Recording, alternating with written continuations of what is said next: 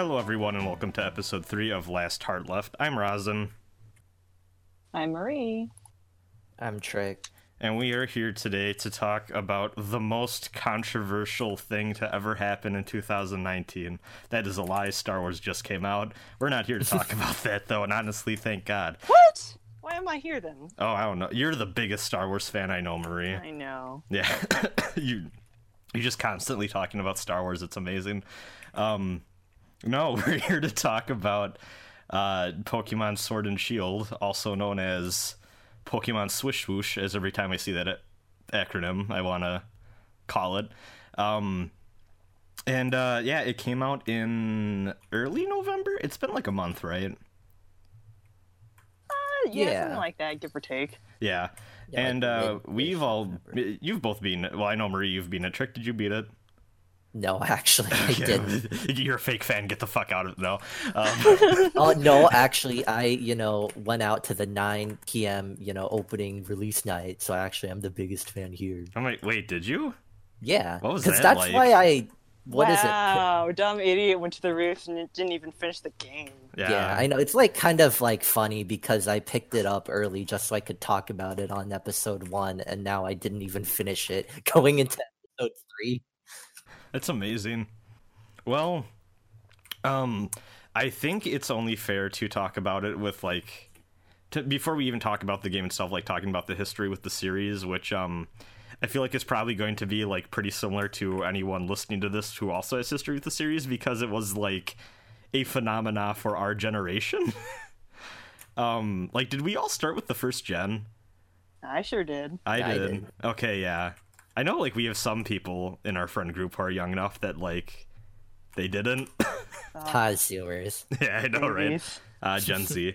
But yeah, like, I guess, like, I'll recap mine quickly, and then Trick, you can recap yours, because I think we both talked about it a little bit in episode 1, and then we'll give Marie, you can have your chance to talk about what it meant to you when you were a kid.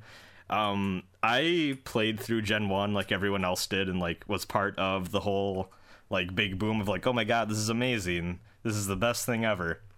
And then Gen 2 came around, also really good, much improved sequel. Gen 3 is, like, probably in my heart, like, Gen 3 is, like, the peak of, like, when I cared the most about that stuff. I was the cool kid in my group at school who went to the dumb event and got the stupid ticket things for my copies of Ruby and Fire Red. That let me do all the cool shit in the islands and catch all the legendaries and shit that you couldn't otherwise catch. So, like, yeah, and then Gen 4 came around, and I was really excited still, but, like, I think I was starting to, like, want different things out of video games as I was getting a little bit older, especially, like, RPGs and stuff, especially in terms of, like, story. And I was really excited, and, obviously as a kid, trying to save up money.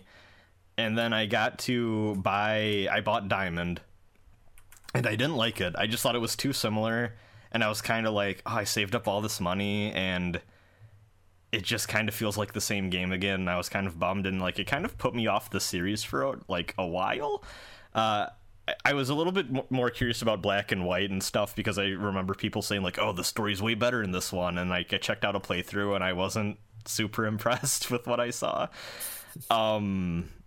And I just kind of didn't try for a while. Like, I borrowed a copy of X from a friend, and I was like, this is neat, but, like, it didn't really grab me. And then when around the time Sun and Moon came around, a little bit after, and everyone was talking about it, I was like, you know what?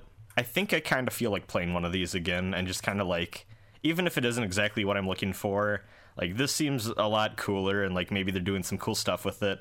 I think this would be the good time for me to jump on. And everyone's like, just wait, because Ultra Sun and Ultra Moon are coming out. And I was like, okay, I'm going to wait for Ultra Sun and Ultra Moon. And actually, before that, I should say, I really was interested in Omega Ruby and Alpha Sapphire, but then everyone who I know and trust video game opinions of was like, wow, this game sucks. So I did not buy them. And then when Ultra Moon and Ultra Sun came out, people didn't really seem to like them either, and I was like, well, fuck. So I'm like, you know what? I'm gonna wait for the ones they put out on the Switch. And that will, like, clearly that's gonna be, like, the really good jumping on point, and there's, like, no one will possibly be mad about those, and I was wrong. So, but nevertheless, I ended up going for it, and I'm happy I did. But we'll talk about that in a little bit. Trick, why don't you recap your history? Okay. So yeah, I started with Yellow, I remember, as my first Pokemon game, but also I was like 5 and I had just come from Korea and I didn't really know how to speak English, so like that game, I mean, I got to the E4, but I never like was able to beat it because I only ever used a Pidgeot and I kept getting my ass kicked by Lorelei. So that was as far as I ever got with Pokemon Yellow back in the day. And then like as I was, getting older, I like bought like Pokemon Silver, which I liked a lot more because by then I knew more English. So I think like Gen 2 left a bigger impression on me. And then, I bought like almost all the games. I think by Diamond I had actually thought, oh, maybe I should use like an entire like team of 6 Pokemon instead of just using one. So I like Diamond a lot, I think, for that reason. I don't know why, around the time like when Black and White came out, I think I was like starting to fall or I was starting to become like pretty uninterested in Pokemon.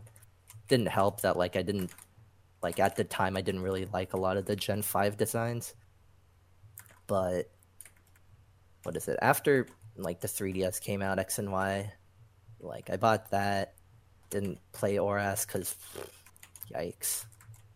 That, oh my god. Oh, I got a phone call. Hold on. Oh no.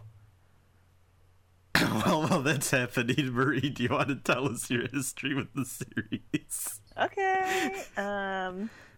So yeah, I also started with Red and Blue. Didn't I mean, I had a good time. I think at the time the Pokemon animated series came out, and I was like obsessed with that.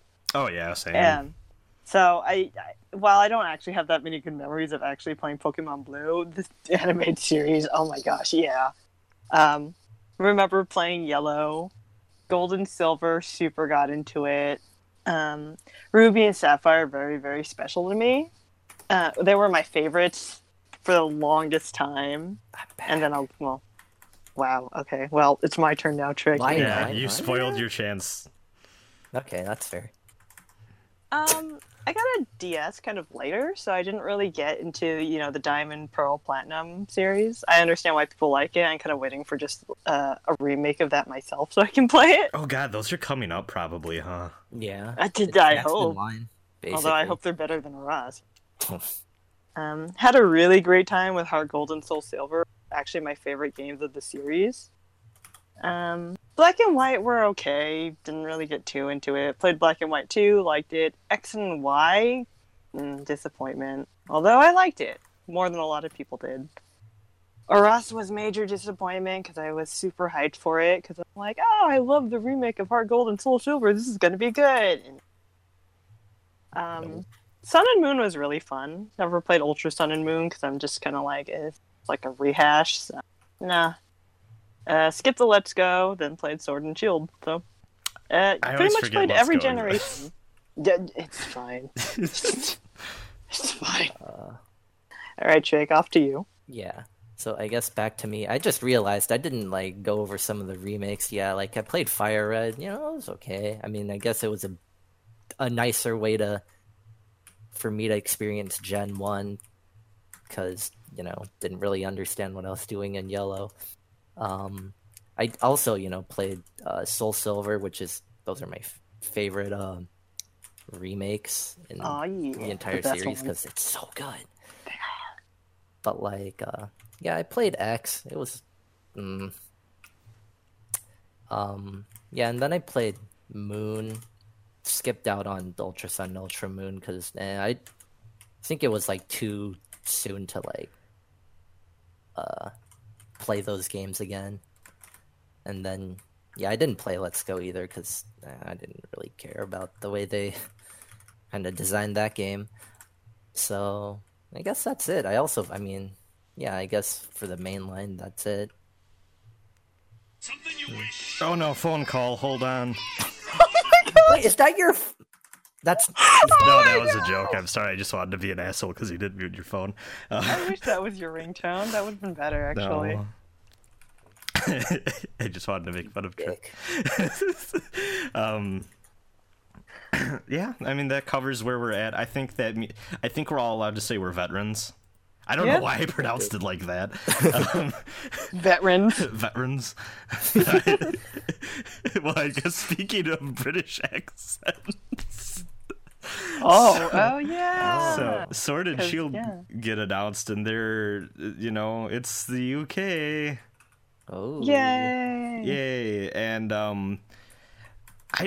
so I think y'all probably followed the news for this because like I didn't really like start following this or like really get interested in it too much until like a month or two before it came out, and I think that was when a lot of the like discussion going around this game started to really boom into the mainstream like video game discussion in general. So what I guess like just following like the reveal of it, because wasn't it revealed in early 2019 even too? Oh my gosh. Was But it? I don't even remember because, like you, it was kind of like, yeah, it's announced, and I kind of keep tabs on it, but I didn't follow it too deeply. Yeah. I just remember the first reveal when I looked it up, like, oh, what day was it first revealed? And it was shockingly recent compared to when it actually came out. Let's see. Was it last year's E3? No. Let's see. I really can't remember. Was it an E3 or like a direct? Yeah, because. Or maybe it was a direct. Yeah, it was a 2018 direct, it looks like. Okay. Oh wow. Okay, yeah, only like a year then, huh? Yeah. So. Huh. Yeah, so I guess when, because it felt like there was also a time too where I saw a lot of disappointment around the game, or at least how it was looking in general, and then that evolved later into like the weird vitriolic thing that it became. Dexit. Yeah, like Oof. like, I mean, when you two were seeing everything about it, were you like, oh, this looks cool, or were you kind of like, I'm not really feeling it? Like, how did you feel just from all the pre-release stuff going into it? I was gonna buy it regardless because it's a Pokemon game, and I know that's probably a bad attitude to have, but I mean, I didn't think it looked terrible. I think a lot of those concerns had bases, like I understood where they were coming from, but I also thought some were really, really nitpicky, and you wouldn't even find them unless you're specifically looking for them. Yeah, I mean, I kind of felt like, I guess the same way. Like when people were complaining about the Dexit stuff, I didn't care. Like it never, like, I don't know, like the whole like, oh, not every Pokemon is available thing. Like, and like that's how I always like felt about it. Like I don't use almost every Pokemon. Like I guess for some people, like maybe they have a lot of sentimental value for certain Pokemon, so like those ones being excluded out of Sword and Shield might, kind of suck for them. But like beyond that, or like aside from maybe like competitive battling people, like I didn't really understand what like the big problem was. To be honest, I caught a little over 200 in my playthrough, and by the time I had reached that, I was like, this is exhausting. I get the people that want to go out of their way and like do the completionist thing, but like for in this case, like I cannot. It is too much work for me. So, interestingly enough, after catching quite a bit of Pokemon, after a point I was like, oh, I kind of wish there were more Pokemon in this game. Like, I mean, I don't need every single one of them. What is there, like 800 now? I don't even know. There's, But- I think, almost 900. I think something like Yeah, that. like, that's a lot, but I can understand why people are upset not all the Pokemon are in. I kind of wish, they released more content where they put more Pokemon in. Bring but- back Magmar. Boober. Boober. Boober. Boober. Okay, Boober. Yeah. Oh shit. Oh no. For those of you Ooh. who are unaware, Magmar's name in Japan is Boober, which is the funniest fucking thing, and I think they're cowards for changing it, honestly. Gee, why would they call it that? I don't even know.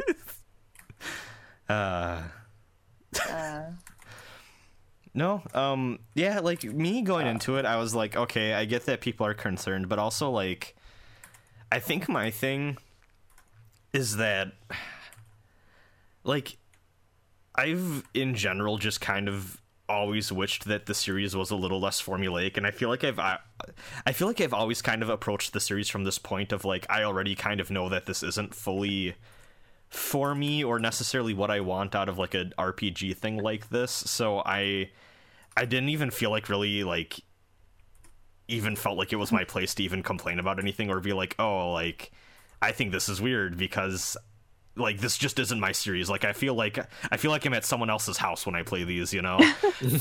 Like, I'm not gonna complain about the food you're serving me because I'm just, like, I don't know, I feel like an asshole. It's not really my territory that I'm not in my comfort zone. But at the same time, like, I do think that, I don't know, like, I guess I understand the, like, frustration, like, oh, this is moving on to Switch, and I wish it was a little bit more or something like that, because especially, too, and I know that this is a very specific problem to me, because literally everyone else and their mother has been playing these nonstop and plays, like, every single one. I was really hoping that this would be more of a jumping on point to be like, hey, maybe for, like, people who played these when they were younger and want to get back into them now, like, hey, this is a good point to kind of jump back in and kind of see how the series has progressed and evolved over time. And in some ways it kind of was that. In other ways I wish they went a little further with it. I think that they introduced some cool stuff here that I'd like to see them fleshed out more. And to be honest, like, I mostly really enjoyed the game from what I played. Well, I guess we're getting more into the game itself now, but like, I mostly really enjoyed playing the game, but also just based off the preview, like, press coverage stuff, I wish this was more of a, oh god, I'm gonna say the word, I wish this was more of an evolution in some ways. Heyo. Yeah. But yeah, I didn't really know what to think going in, but I was like, yeah, I'm good. I think it's about time I give another one of these games a chance. So let's first talk about, what starter did y'all choose? Sobble. Oh, look at this guy. Well, I know. And Score Bunny You know Squad who's over my here. buddy? The Score Bunny. Hell yeah. Score Bunny Squad. Oh, yeah. I can't Just believe here by myself with my Sobble. we should Well, probably there's no one have- here in the Grookey gang, so who cares? I was about to say, we should have probably gotten some Grookey representation in the house tonight, but I don't know anyone who picked Grookey, I don't think. I thought Matt picked Grookey. He Oh, did. Okay. The stick monkey. Matt could not make it because I believe work happened tonight, so, but we invited him. He should, No honestly, Grookey gang tonight. yeah, I know. Imagine having a job. What the fuck? No. Ew. So, I honestly, I wish that we could have someone to talk about Grookey's capabilities, because the only time I ever encountered Grookey or his evolutions, I just killed them in one hit, because Hop doesn't know how to pick a good starter. Oh, man, but elemental advantage, my dude. Oh, It cuts he's to so his smart. face as he says that every single time. Oh my god. Oh, I guess we should set this up. 7 times, not enough. I guess we should set up the premise of this game for the probably minority of people listening to this who don't know about it. And also, by the way, we are going to go into spoilers, I guess. Just, this is going to be a spoiler-filled discussion. We're just going to talk about our experience with the full game. Basically, it is a very similar premise to a lot of the games that came before in some ways, where you are a young child. You get to create your character at the start. Like, I believe that's kind of how it works with, like, the modern games now. You're not really a set person, really. Oh, with character customization, I believe that Yeah. came in with X and Y. Yeah. Yeah.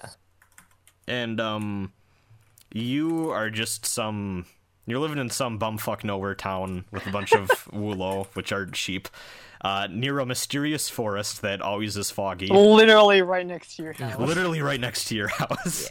Yeah. And you have a best friend named Hop, who happens to be the little brother of the current champion of the region, which I am forgetting the name of. Leon. Galar. Or- No, yeah, Galar.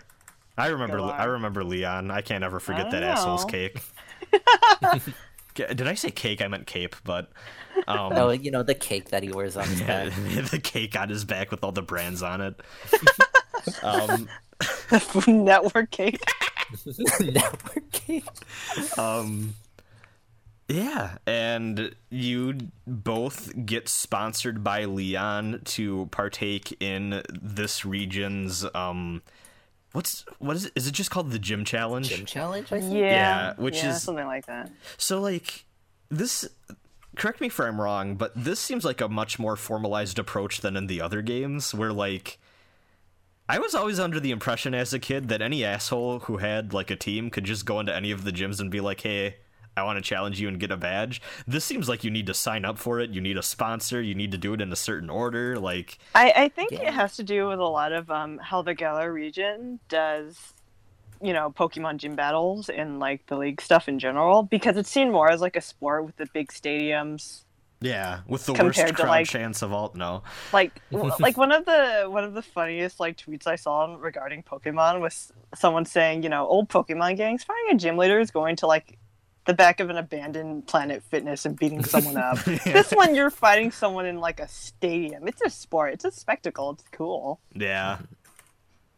And also, yeah. like all the gyms are literally just stadiums, which is I think a really neat take too. It's super hype. It really sets the mood, and I love it. I think that's one of the strongest points of the game. Yeah. I also thought so. The way I've at least seen it talked about, and even my memories from the first 3 generations, the main core of all these games has always been like, okay, you're gonna go through 8 gyms, and then you're gonna fight like the Elite Four or like whatever team at the end, and then you're gonna fight the champion, and you're gonna be the champion. Somewhere along the line, there's always stuff involving like a criminal team. And also you have a rival. Like there's a bunch of different subplots that kind of all tie together throughout the main journey. This one, more than a lot of others recently, it seems like really focuses on the gym stuff, and they've flushed it out appropriately. Like all of the gyms now, instead of just being like, I guess like kind of miniature RPG dungeons where you fight trainers as you go through like a little tiny maze thing, they all have their unique gimmicks and challenges associated with them. Some of them I thought were better than others. Yeah. Yeah. I think ironically my favorite one is just the fairy one because of how goofy it is. Oh, the fairy one's Yeah, it's really pretty strong. good because it's so stupid. Yeah, it's just you are literally the gimmick is that the gym leader is really old and looking for a replacement, so it's like a job interview. But it's also really funny because how much personality she has in the questions that she asks you. Yeah, she asks you at one point. Now, my understanding, so at her final question, and also keep in mind, depending on how you answer the questions, your Pokemon get buffed or debuffed, which is really funny too. I believe at the end of her thing, she says, how old am I? And you can either say like 85 or 16 or something like It's that. 88 or 16. Yeah. Does she get mad at you no matter what you say? No, so actually, if you choose 88, she gets mad because she's like, well, you didn't have to say it. Yeah. And I believe if you choose 16, then she's like, okay. Oh, okay. yeah, she I kind of was has like a laugh about it. I was thinking that the joke was gonna be like, oh, you're gonna get it wrong no matter what because 16 is the wrong answer, but it's nice, and 88 is the right answer, but it's mean. No, I thought that was really fun. Some of them I was kind of like, okay, this is whatever. I think the rock one where you can't see anything and you need to slowly walk around the pitfalls I don't think that worked as intended, and I just got annoyed. Oh, right, you have sword, don't you? Yeah, I do. Oh yeah, I forgot. Okay. Two of the gyms are different. I Between... think it's basically the same Yeah. gimmick because It's- it it was was- like that it's- for the ghost and the fighting one also. Oh, the same okay. gimmick with the teacups. Pin, yeah, But the yeah, that one's polish. really annoying. Wait for the rock one, you had like limited sight. It was like a sandstorm, and you needed to use like dowsing rods to like. Oh, okay. Yeah, so for the ice one, it's ice on the ground, and then you use the fall. dowsing rod instead. Yeah. Yeah, it's the Not same fall. thing, just different skin. Yeah. And then, like, at the end, there's, like, a blizzard at that point, so, again, you can't see. Oh yeah, you both have shield, huh? Mm-hmm. Yeah. What else was I going to talk about? Do we want to talk about? Well, actually, I guess. Did y'all have any favorite gym leaders or things in general? Just like challenges. Let me say, after X and Y, and like I feel bad because I don't really remember the Kahunas from Sun and Moon, but I actually really like the gym leaders in this game, and I loved how all of them had trainer cards and like an additional trainer card that you could get from post game. Like they had a lot of personality. And they were fun, but other than that, they didn't really do much with them, and I wish they did. Let me see which one. Yeah, I guess like compared to like Sun and Moon and definitely X and Y, there's a little bit more going on. I kind of almost wish that they didn't do the split gyms because I feel like those four characters like Bia, Alistair, Melanie, and Gordy, like because the game didn't really bother to account for like the difference in like the main story, so they don't show up at all. Yeah, I wish they could at least show up post game. Yeah, or like something. Because I guess they probably didn't have the time to like add them into the game somehow aside from their gym battles. Nah, man, exclusives. Yeah, I don't think it was really worth it then, honestly. But gym leaders that I liked Piers and Raihan a lot. I thought they were fun. Oh yeah, Piers is cool. Piers has, yeah, Piers, and he is actually pretty involved in the game. Yeah, he becomes your weird buddy in the like in that towards the end there. It's like, really weird. What is it? Shoutouts to Raihan, because like, you know, I just thought, oh, he's the dragon guy, but then like you fight him and he's like, wait, he's the dragon and the sandstorm guy? Like, yeah, because his gimmick is all about weather. Yeah, and I was like, yo, this game got me for a sec. I mean, I beat his ass anyway, but like it got me for a sec. The only times I really felt challenged in the game were, well, I guess from the gyms were I really went into the I really want to say Nemissa because of fucking soul hackers, and I'm sorry, the Nessa gym because like, you know, early game and I chose the fire starter, and the only like electric type I had was Chin Chow. So that was my bad, but I mean, I still made it on my first go. And then, yeah, Raihan gave me a little bit of trouble, but I managed to wiggle my way into still winning. And also at that point, I have like infinite revives because I kept finding them on the ground in the wild area, so. I didn't really have trouble with any of the gym leaders because this game makes you so over-leveled anyway. Oh, it does. It really does. It's like to a ridiculous amount. Like, I know the past games also had XP share, and you could pretty much overpower the gym leaders, but this one's just ridiculous because you can't even turn it off. And the only way... Oh yeah, carry on. Oh no, I was gonna say the only way that I could really keep a more even level team was by constantly switching Pokemon out. Yeah, that's also what I did, except for the part where like at some point, like I told myself like I'll use like maybe 12 Pokemon, you know, 2 teams of 6. So I just started like catching like whatever I liked. And then at some point I realized I'm catching like and using more than 12 Pokemon, and like nobody's like properly leveled, and I'm actually just getting my ass beat by everything. So until like I noticed that, I like had to like, or like once I noticed that, I had to slow down and see, give you some kind of challenge though. Yeah, it was fun. Yeah, I dug it. I use like whoever I was like, oh, you're cool, you're okay, get in.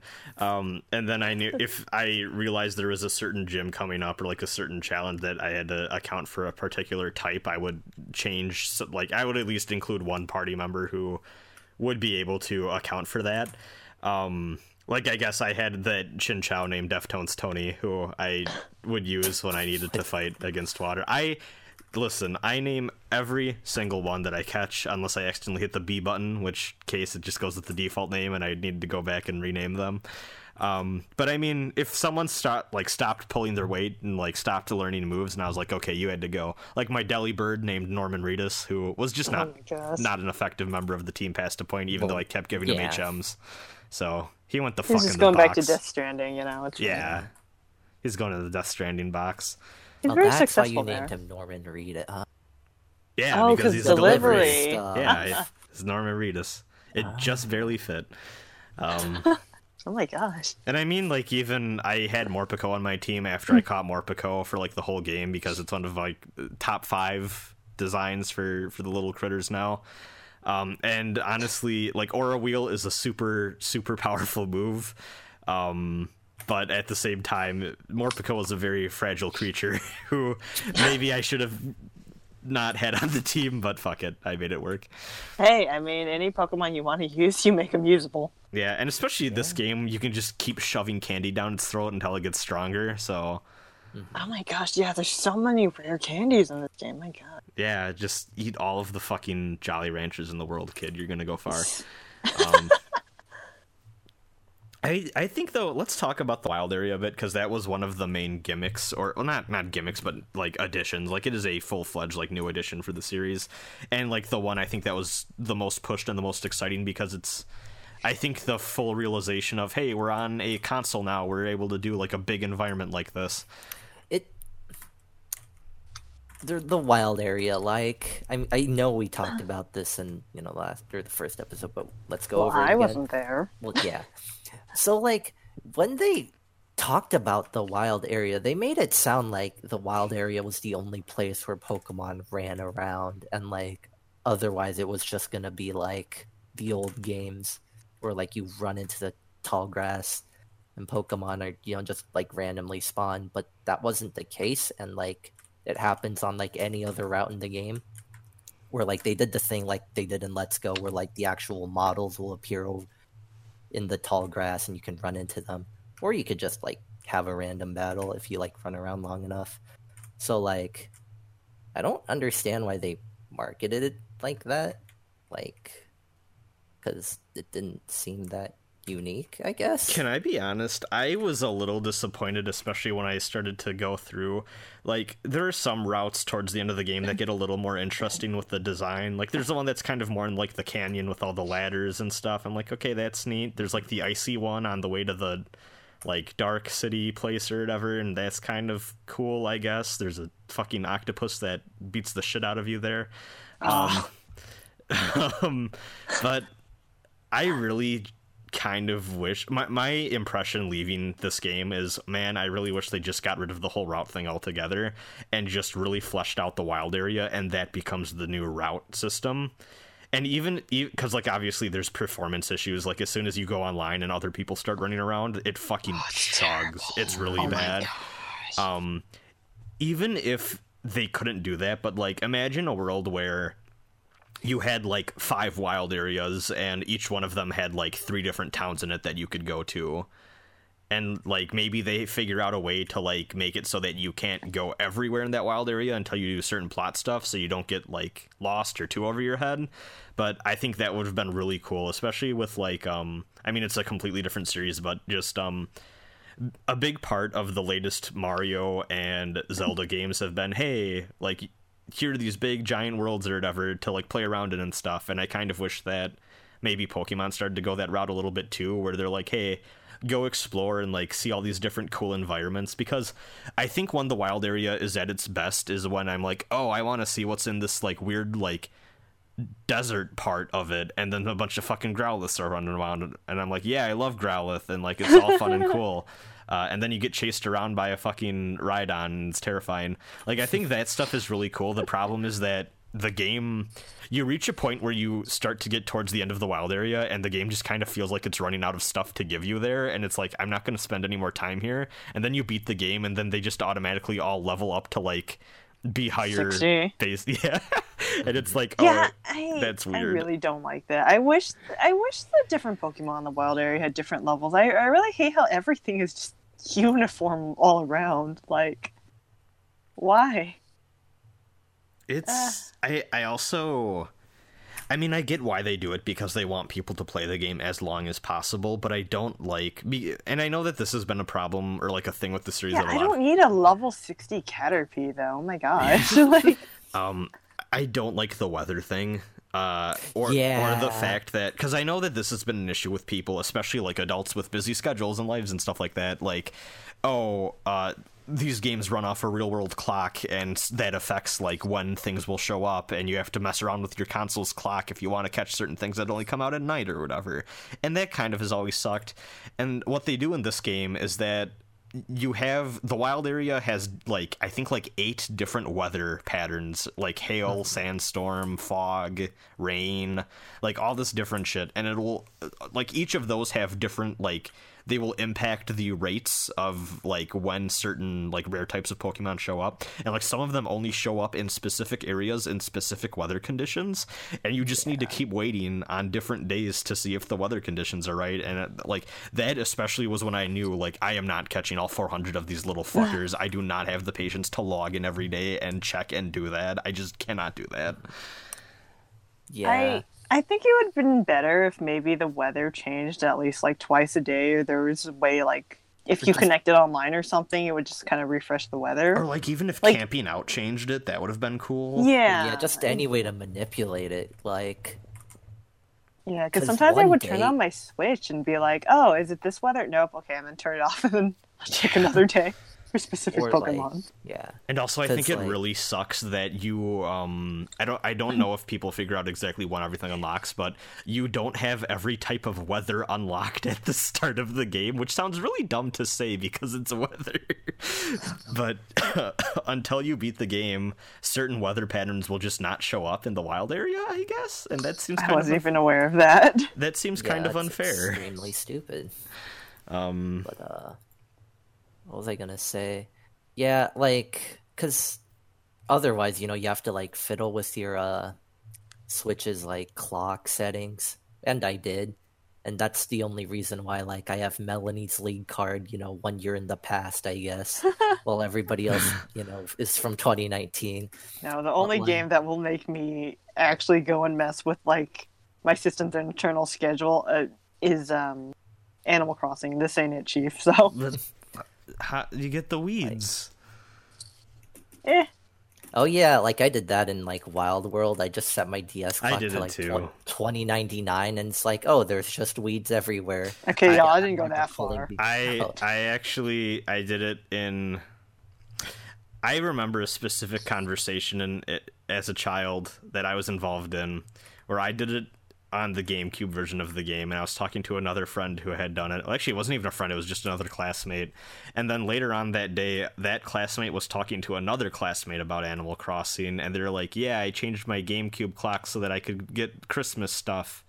And the other classmate said, "Cheater!" And then the other classmate started crying, and I was like, "I'm not going to admit that I did that now. I don't want to be labeled a cheat. This is bullshit." And yeah, that's a fun Animal Crossing memory. Anyways, we got distracted. I got distracted.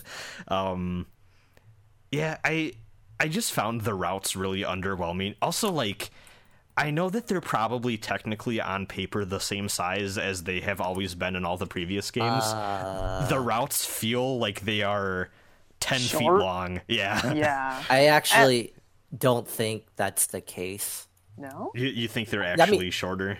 I think they're actually shorter, and I was gonna bring this up at some point, but like ever since they made the jump to 3D, like in terms of map size for like everything, it's just been smaller. Like Game Freak, like they're already a small studio, as is like they could not handle that transition well, I don't think, because like if you think about it, like every single cave post X and Y is extremely small. And like that wasn't the case in like gens 1 through 5. So like, and I do think it applies like similarly with the routes too. Like I don't think like they are short, like because they just don't have enough time, I don't think, to like design like a more filled out route than like before. I also thought that the town design in this game was very uneven. Like, Hammerlock is like a cool ass big city, and like I get like the town you start in is supposed to be small, so that's fine. But also there was part of me that kind of wished there was a lot larger city or like town areas with more stuff to do in them, like Oh my Hammerlock. gosh, I agree with you. Balloonly. Man, that place is so pretty, but there's nothing to do there. And like And then it's like the Spike coolest Myth. looking place in the game. Yeah, But- Spike Myth, Myth which is and- just a gym. I really was hoping that the town would open up after you beat the gym leader, and then nothing. Nope.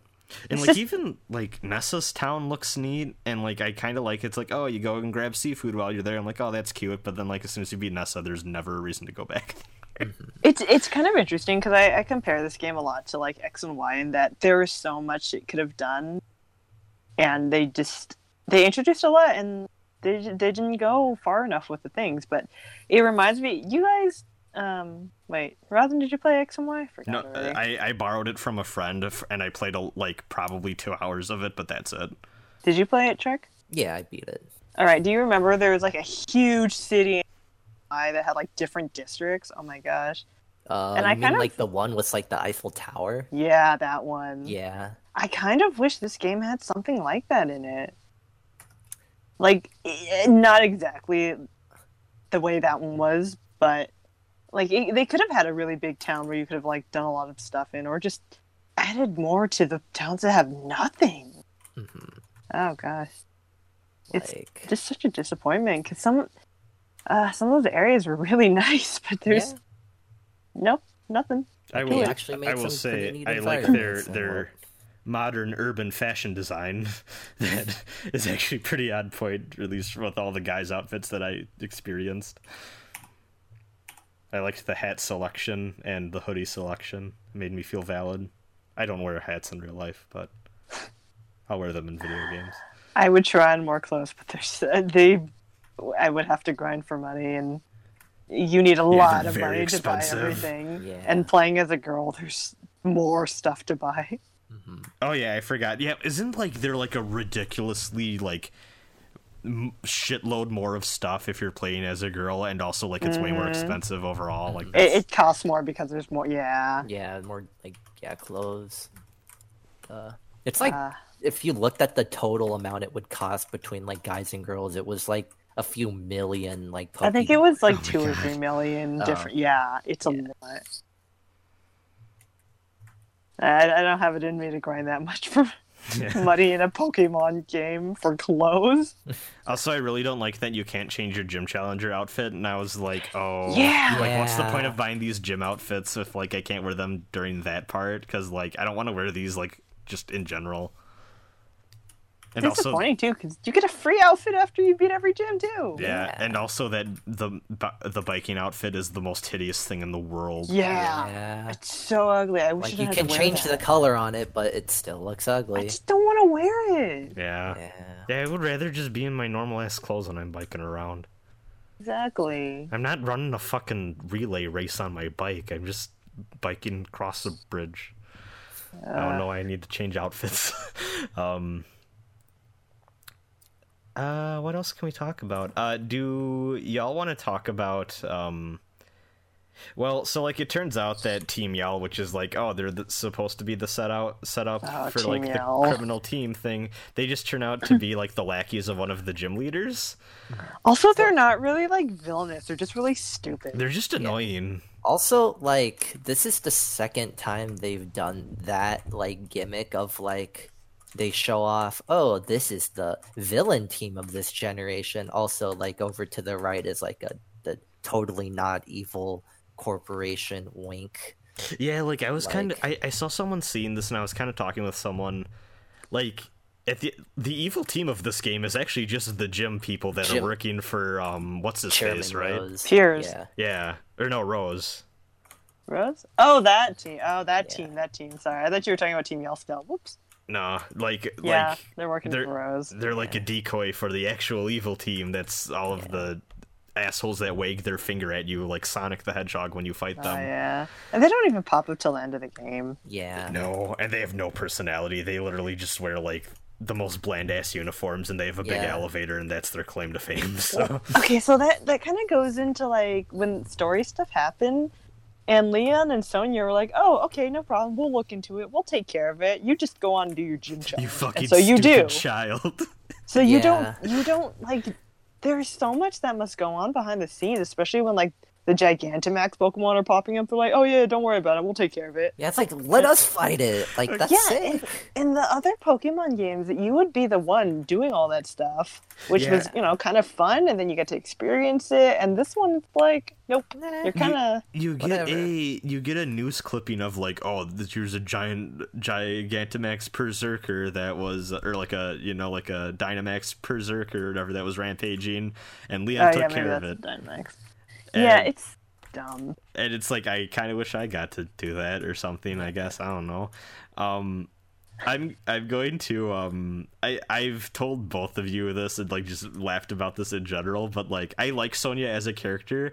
I think the whole subplot about her uncovering the history of the Darkest Day is just the funniest thing in the world, because she keeps going to highly public places and looking at the most obvious pieces of art in the world and being like, clearly that this means this about the mythology, and it's like, anyone with like half of a brain could figure this out. How has no one figured this out yet? Like, I mean, there's the one thing where like they uncover the thing behind the wall, which is important, which like, okay, no one's clearly ever known that that was there before, so I get that. But like, there's just a bunch of like random murals and shit in like a fucking burger joint, and she's like, wait one's ever thought about this mural in any like important capacity before I showed up. And it's like, damn, So, no one in Galar cares. So you guys haven't beat the game yet. Fun fact: she writes a book at the end of the game. Oh no, I about, have beat the game. Oh, you have? Yeah. I thought you didn't. No, I beat it. I got Yeah, it's just there. me. Okay. Yeah. So That's incredible. Is it a book for children? Like, or I guess it's for everybody in the Galar region. it's for everyone, because that's where the stupid idiots Swordward and Shieldbird show up. Yeah, They're like, that book is dumb. And they literally say that they left poor online reviews. Okay, those two are stupidly funny. Just like Swordbird because of his wiggly hair. No, I like them because they're really dumb and everyone calls them weirdos, and they're like, what? How dare I you? hate how they try to make you care about them in the Oh yeah, I don't care about them, but they're funny because they're like stupidly evil and ridiculous. I kind of wish that the villain teams and like the overall plot had more to do with them than like leaving them for post game. Yeah, it feels really weird. And also, like, can I be honest? When the thing happened where Rose started the Darkest Day and we had to deal with that, and like that whole thing came up, I was actually kind of annoyed, because I was like, man, I would actually rather just be fighting Leon right now. I really don't care about this at all. Yeah, they really like back-ended that, but like unlike Sun and Moon, where like it was at least kind of cool up to a point, because you like go into like the Ultra Beast dimension, and like it would have been cool if you had fought like Luzamine as like a weird Ultra Beast fusion, but now she just has Pokemon. Sun and New Moon did a much better job with like the villain subplot. Also, yeah, it was still like better despite like its flaws. When Eternus came out, I was like, oh man, this would have been a really cool thing to see. Too bad about like 15 hours into the game, I joined a random person's camp and Eternatus was just there playing with a ball. Oh, dude, that was my introduction sick. to the evil legendary antagonist of this game. It was like I joined someone's camp and he was just playing around with the ball. I was like, this is amazing. I mean, I had seen it because like people were sharing it online and because like the leaks and stuff, so like I already knew what it looked like, but I was like, wow, this is a very awkward introduction to what is essentially the evil god antagonist of this game. I also don't... It's weird because what the game is going for like a weird pollution metaphor, and also like that's reflected in a lot of like the designs, like the fact that like Corsola is like a ghost now because like, oh no, all the coral is being harmed by like, you know, pollution, habitat destruction and pollution and all that. And like Wheezing is like you know, a giant smokestack that's like, I think they even say like, oh, they're used to like clean the polluted air, and like there's just a lot of stuff where like this game is suddenly really concerned about the environment. And then like Chairman Rose has like this big plan that's like, no, I need to cause this massive tragedy so that to save us in the future and make us stop polluting, I guess. I don't really know. I don't really get what he wants either. And like it suddenly becomes a story not about environmentalism but about fighting environmentalist like extremism that like just feels so undeserved and weird. And I thought that like where the game was gonna go is like, oh, this is a bad way of dealing with the problem, we're gonna come up with like productive ways instead. But no, it's literally just, okay, no, we're gonna arrest Rose and just not even worry about it. And I went, oh, okay. I guess it was, I don't know, I do not think it paid off well at all, and they tried to like work in this weird like heroic like prophecy legendary thing between like the two brothers and how they rose up and how like the legendaries with the sword and shield helped them, and I just don't think any of it really comes together, especially not with the gym challenger stuff, which I actually think is a lot more interesting than anything to do with any of that. Oh man, the gym challenge stuff was the best part of that game. The story part was just kind of weird. Yeah, because like where this game starts like to make me care is like I think there's some pretty cool character stuff in this game, but like anything involving Rose I just do not give a shit about at all. And yeah, then, I actually sorry. No, I was just gonna say, and then like when the post game stuff happens, like everything just feels so rushed involving those two brothers that like I didn't really, by the time I started to care about any of that, it was over and I was done with the game. So yeah, because I was gonna say, speaking of characters, it's really interesting how you have three rivals in this game. You know, you have Hop, you have Marnie, and you have Bede. And like Marnie and Bede are interesting because by the end of the game, you know, they become gym leaders in their own right. Hop, you fight like 17 times. Jesus Christ, and I got so tired of it. He gets his own character development. Like, I can understand why people call him annoying because it's very obvious why he would come across that way to people. I find him annoying from a gameplay sense. I do not at all find him annoying from a story sense, where I actually think he has a pretty good arc. I agree. I actually don't mind Hop. Yeah. I know one of the common complaints is that he's too similar to Hal, but I think he came That's into the Sun his and own. Moon guy, right? Yeah. Okay, I just wanted to make sure. But I feel like Hop, you know, had like a more nuanced like thing because, you know, he has like an older brother to like live up to and stuff. So like, what is it? I think some of the, I mean, yeah, like if you don't like Hop either, you know, like I get it. I don't understand people say he's the worst protagonist of all. I mean, the worst rival of all time. Because y'all, if anybody who's saying that did not play X and Y, because X and Y had like the worst rivals of all time. In that, oh my gosh, I know. You might as well not have had any. These? Okay, no, carry on.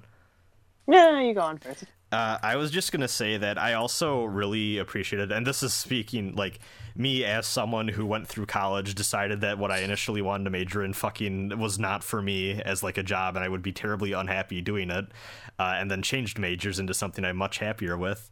I think it's a good message to teach kids, like, hey, just because you have like a childhood dream and you want to do something, if you find that it's not working for you, it is totally okay to change course and decide you want to do something else with your life. Like, that's a cool and healthy thing to do.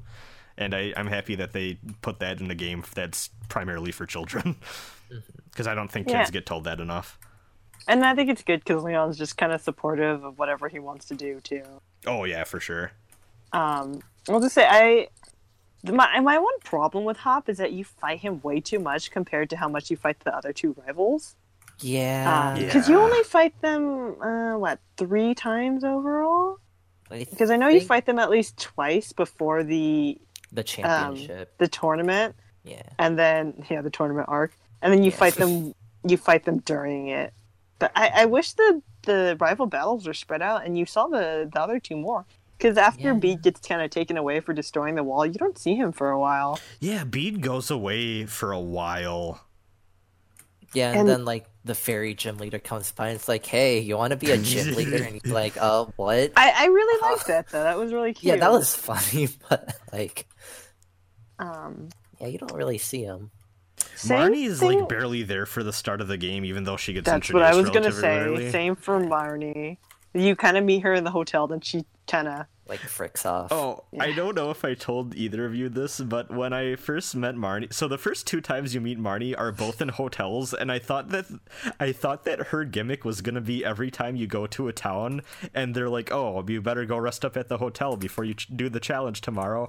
I thought every single time you would run into Marnie and do a fight there, and I'm like, that is amazing, and then that doesn't end up being what happens. But I really like the idea that every hotel lobby you go into is just people constantly fighting and the employees getting annoyed. Honestly, I think I would have preferred that because it would have been funny at least. Yeah, and then it would be like you could call the hotel when Marnie was there. Yes. I've been trying to workshop that pun. I wanted to make that joke, but you did it in a terrible way. So I burned the ground. Yeah. But those two characters have interesting arcs because Beat gets character development, and then Marnie kind of does too. Like her whole thing with Piers is interesting, Yeah, but I it like that doesn't a come lot. in until like late. Yeah, I guess it kind of comes in later on in the game too, plus post game. But in other words, really wish that those battles with Hop were distributed all around to not just him. Yeah, Because they weren't they really advertised as your rivals also? 'Cause I remember seeing Marnie everywhere before.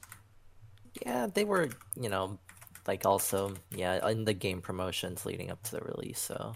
Yeah. I also think Also- Marnie has like a really badass battle. I don't. Badass is a weird word to describe it, but I like Marnie's battle theme a lot, and I wish I got. Oh my the chance gosh, to I hear love more. Marnie and Bede's battle thing. Let's talk about the music in this game. It's good. Mm, It's really good. I like the music in this game. I think a some of the lot. crowd chants can get really silly, but overall, I think I they're like good. them.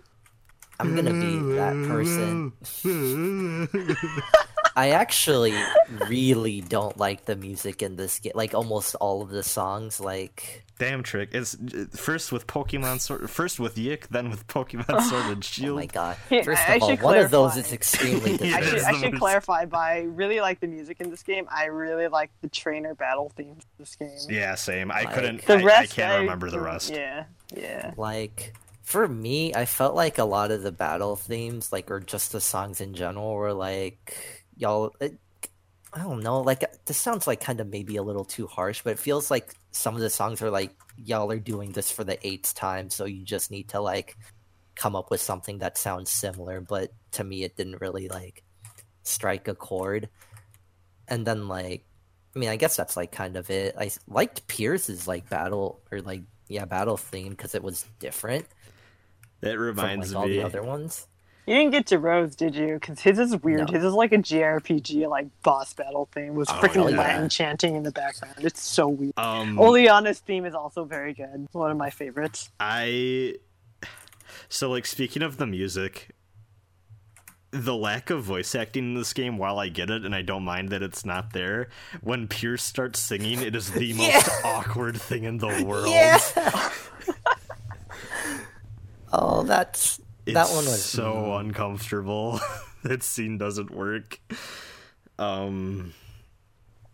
Yeah. I mean, that's everything that I feel like I wanted to really cover. I'm still also like kind of half and half. Like, do I want to write a review for this game and like do something with that? I might do that, but I'm not sure because also All I right. feel like Well, a here's lot one of thing. what I was talking about here. But yeah. Favorite new Pokemon of the generation. Oh, Raboot for sure. Okay. Morpeko is a close second. I like Raboot and Morpeko a lot. Morpeko really grew on me. At first, I thought it was really stupid, and then just the more I saw it, it was amusing. Also, freaking hangry mode. Oh my Hangry god, mode. it's so dumb. I don't really like Morpeko. Hangry mode is very strong, but let's see. It's also the fact it just constantly is eating nuts that it has in its little dumb pouch thing. This is very funny. Maybe like Centiskorch? Like I know I said this in the first episode, but like I'm just not really feeling like a lot of the designs in Gen 8. I just kind of think they're just kind of That's fair. I mean, there's like not very many that resonate with me either. Like, I really like Galarian Ponyta, but there's not many like designs I can say I really like as much as that one. yeah. Even though it's just Ponyta, but cotton candy. I also, part of my problem is past Gen 3, I don't know where anything fucking comes from anymore. Was Phalanx in previous games? No. That's a Okay, that's a that is also very strong, and I love the edits where people just add music to its idle animation. Those are very funny.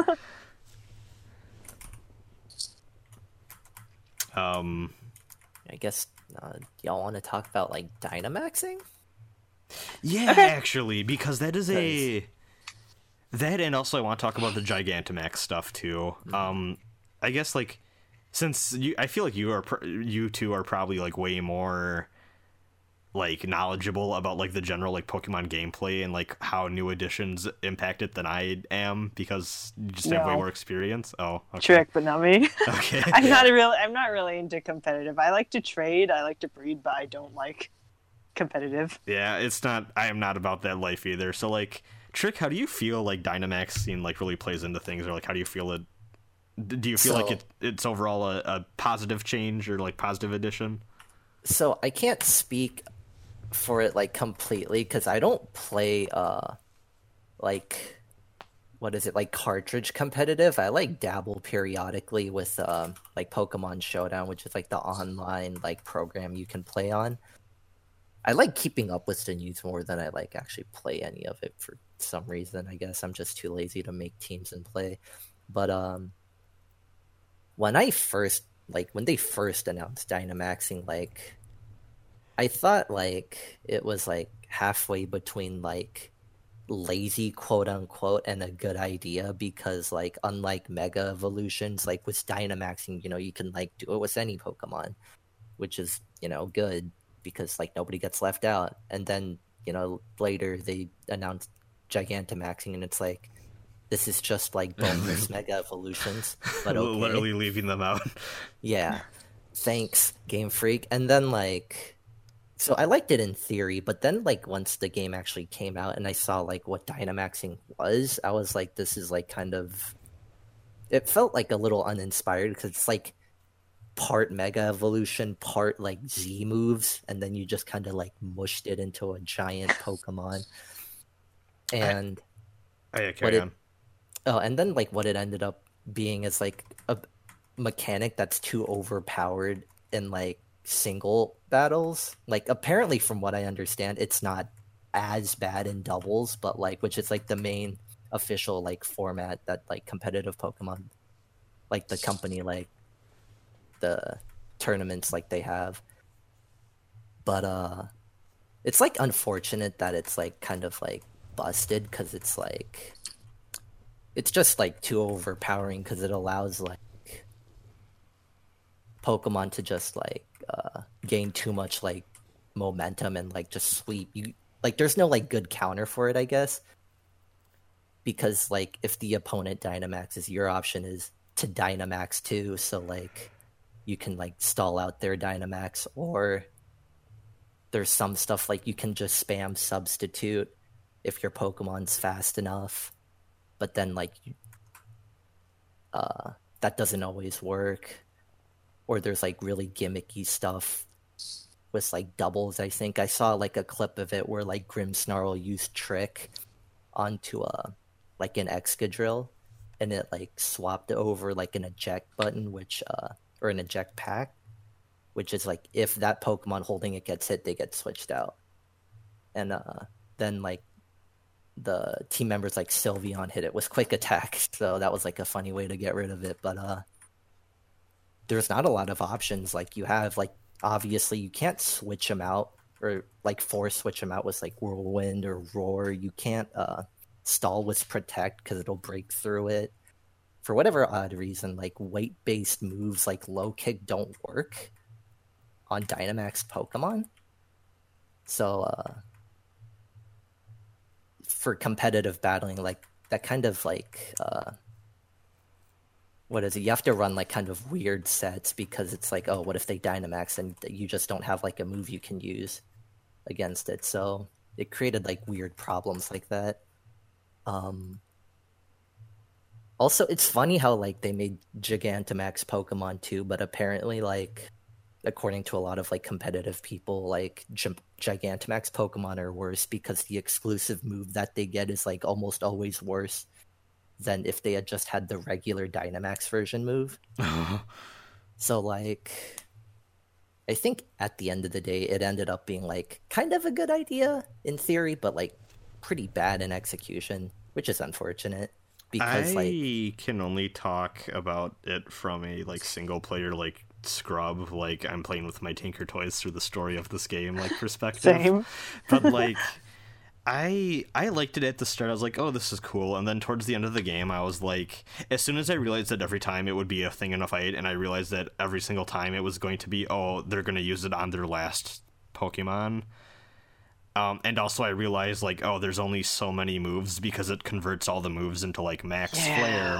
Like, I realized how limited and, like, samey it felt. And, like, I kind of wish that maybe they mixed it up a little bit. Like, I thought it would be cool if, like, oh, this gym leader's just going to Dynamax right away. And I thought, like, oh, you know, like, maybe catch you off guard. Like, that could be cool or something. But no, they always use it towards the end. And also the fact that, like, a lot of them are... This is actually more what I wanted to talk about, is how, like, it really feels like they made it in a way to tie into the online component of the game and this idea of, like, raid battles. Like, all of the Dynamax moves, like, boost your allies if you have any, like, stats most of the time, unless they, like, decrease or change the weather. Like, it all seems, like, very multiplayer focused, like, all of the moves and how they're designed. But I don't think it really pays off at the end of the day, and do you mind if we switch to talking about raid battles? I don't know, Trick. Yeah, I was gonna say, can we talk about the online in this game? Oh my god, it's bad. Oh my gosh, okay, so honestly, the DS and, like, 3DS Pokemon games online was good, and I don't know what happened here, and it makes it worse because guess what? You gotta pay for Nintendo Online, my dudes. And we can I talk really about the trading experiences we had? Yeah, please do. Like, I tried trading with, like, 3 or 4 different people that I know, and I don't understand why you can't just trade with people on your friends list. It took us like 15 minutes to get that going because it just kept not working or not letting us see each other for some reason. Yeah, that was... For people who don't know, you have to input a 4-digit code, which is actually not that many digits, and I actually got matched with different people while trying to do this. Yeah, that too. But also, even sometimes when you're the only one inputting the code, it doesn't register. One time I tried with Trick, it took like 10 minutes. Like, it didn't connect us with anyone else during that entire time, but it just didn't connect. Then one time with Robin, I had to try like 4 different times. Yeah. One time got matched with someone else. The last time, hey, went through instantly. It doesn't make any sense. I don't know how they screwed it up like this. Also, bad. like, when you're doing raid battles, sometimes you just won't get anyone at all. The raid battle like thing... the whole, like, sticker system to, like, join and all that is, like, why? Well, especially, too, because those stickers don't go away fast enough as soon as you can't. Like, there's so many times it's like, oh, I want to join in on that raid, and it's like, you can't. It's because it's either full or, like, this is from, like, 20 minutes ago. And it's like, they don't update fast enough, and it just makes it really frustrating. And then I feel like the vast majority of the times I wanted to do raid stuff and I waited for people to join, nobody would join, or only one person would join, and, like, that was just really frustrating because then you have to deal with the AI partners who are terrible, especially late game. The Magikarp that's, like, hooked up to a hose. Yeah. Or Martin Solrock. Thanks for cosmic powering, buddy. Really don't even talk to me when there's that dude with a Wobbuffet. Oh my god. Yeah. I hate that shit so much because, well, the problem too is that in these fights, if people die too often, then you immediately lose, and if the RNG just decides to target the allies with terrible, like, Pokemon, then you're just fucked. Yeah, the NPCs all have one brain cell and they share it, but they can't use it. They can't use it at different times. It's really like when bad. one part of the brain cell dies, they also die. It's bad. And I feel like this is where you start to see the limitation of the fact that, like, these things can only ever have 4 moves, and most of the time when you're like most of the time I feel when most people are thinking about this, they're not really thinking of building their moveset around, like, double battles or, like, things like this, because, like, why would you? Because most battles are just 1 versus 1. So, like, it really feels like everyone I've played with, like, the thing that everyone just does is use their best attack. And I think that's really what they want you, like, they want you to be, like, supporting each other and doing a bunch of stuff, but, like, I don't know, like, I joined one of Julian's things, and he was way ahead of me, and, like, we just completely got our ass kicked, and, like, I was very clearly not prepared, but it really just feels like at the end of the day, like, oh, you go into these, and you choose something that can attack and do a lot of damage, and just, it is like a DPS race, and it just did not feel satisfying. Yeah, if I remember correctly, they also said like they wanted this to be like the big like end game thing alongside competitive battling, which it isn't. So Yeah, I caught the Gigantamax Snorlax, and it was such a frustrating experience because I only was able to do it when I found I was able to get into a raid with 2 other people, and then we had one AI partner, and even then we almost lost because the AI partner died like twice, and like we were running out of time, but like we just barely managed to do it, and it's just like the most frustrating thing. Yeah, I did not like that, and I don't really know. Like, maybe if there's one that has a really cool design that like I care about, maybe I'll go back in and see if I can get it, but I did not think it was fun enough to be a thing that they apparently wanted people to spend a lot of time doing, because it just is not fun enough. Mm-hmm. And like we said, like the online thing behind it is just so obnoxious to deal with. Can I add one more thing about the online? Yeah. You know how in the I think it's the lower left corner of the screen, it gives you little updates and blips, and it's like that would be cute, except when you have it hooked up online, it's just all these random people that you don't know. It takes space on your screen, and even when you turn off the online, it tells you like, oh, you just caught a Pokemon. Oh, you just made curry and stuff, and it's like, I just did all these things, and you can't turn it off. Why not? Yeah, because like I do like it when it's like, oh, Julian caught an Oddish. Fuck yeah, Julian. But like I don't need to see that I just camped and ate and had a good time. Yeah, it's like, yes, thank you, video game. I know I just did this. You can't, yeah, and unfortunately, it's like you can't just filter it to like friends only. Also, it's just all these random people I don't know. Mm-hmm. Like, I don't care. Yeah, fuck you, Bobby. I don't care about the stupid curry you made, idiot. It's not my curry. Yeah. Do we have anything else we want to talk about? I guess not. Not really. Yeah, I think we're good. We can go to emails. All right, let's do this. Emails. Well, I guess we do have one tweet that was basically, I guess, we're kind of talking about like, I can't. I had it pulled up and then I lost it again. But it was from Valdak asking basically if we thought the like backlash was justified, and like I think it got really vitriolic and like unreasonable. And oh yeah, absolutely. Yeah, like I said, I think a lot of this stuff, part of the game shouldn't have come out the way it did, especially when it comes to the online capabilities. Like how bad the wild area gets when you turn online is absolutely terrible. And it should not run that way. I do think they should have worked on this game more than they did. However, I do think people got really, really, really bad with the complaints, especially, doing stuff like sending death threats to employees and stuff. Yeah, and all that. It's too much. Yeah, like they had to cancel like the launch day like party thing that they were going to have in Japan because they were probably like afraid of like, crazy people doing stupid shit that they shouldn't. Yeah. Like, that's like...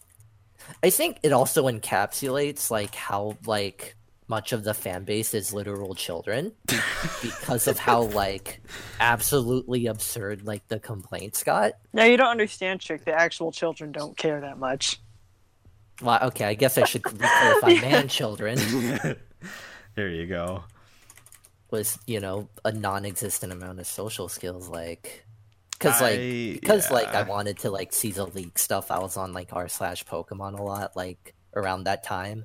Like, all the leaks were coming out, and it's like, I had to, like, filter through all these, like, absurd, like, weirdos just, like, pissing their pants over tree textures and whatnot.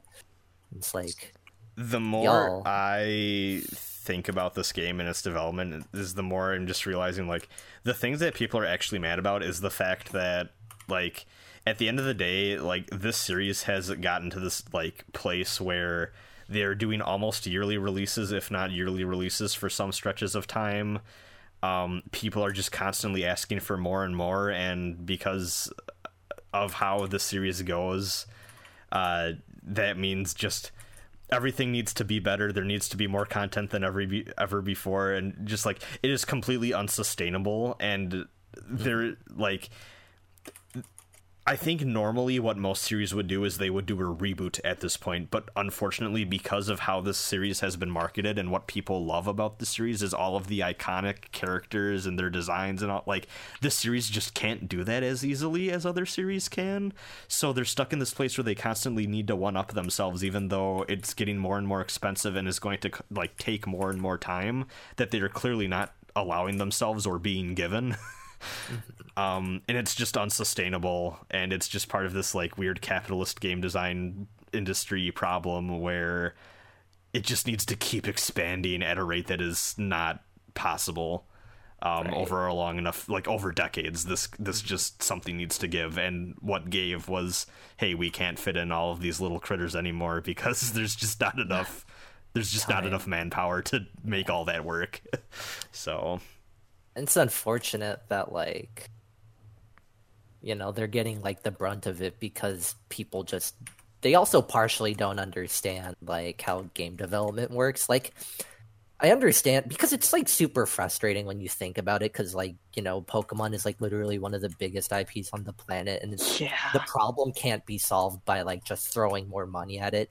Or if it is possible, it's clearly way too much money for, like, the Pokemon company to consider doing, and they won't. I think it would just take a really long time, like a really long time too. Yeah, like, because hey, this game, Sword and Shield, they sold 6 million copies. Like, if, like, that's a lot, they're gonna look at those numbers and be like, sweet, we barely did anything and we still made a ton of money. Yeah, and I say a ton of money, but like, apparently the video game sales only make up about like a third of like their annual like income. All their money comes from the merchandise.